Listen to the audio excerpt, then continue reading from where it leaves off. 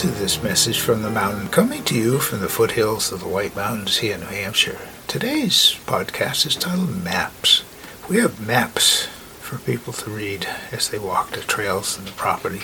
At the center, we have one up on the back with a map box, and we have one down on the front side. And then we have a map that you can follow around the Grace Trail, and there's a map for those that like to ski. Now, these maps are just designed to be a guide to help a person find a way. It's pretty hard to get lost on the property. As long as you go downhill, you're going to come to a road one way or the other. In the meantime, there's also what we call life maps, trail maps. And there's a theory that we're born with a map inside of us to follow a purpose.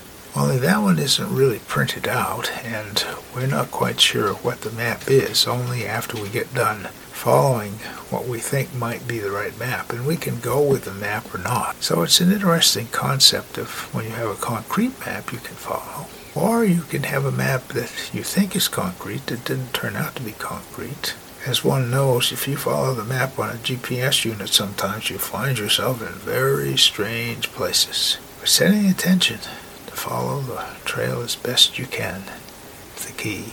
My name is Michael Hathaway, and this is Message from the Mountain. It is my prayer these words are right and good for you whenever you hear them. Thank you so much for listening.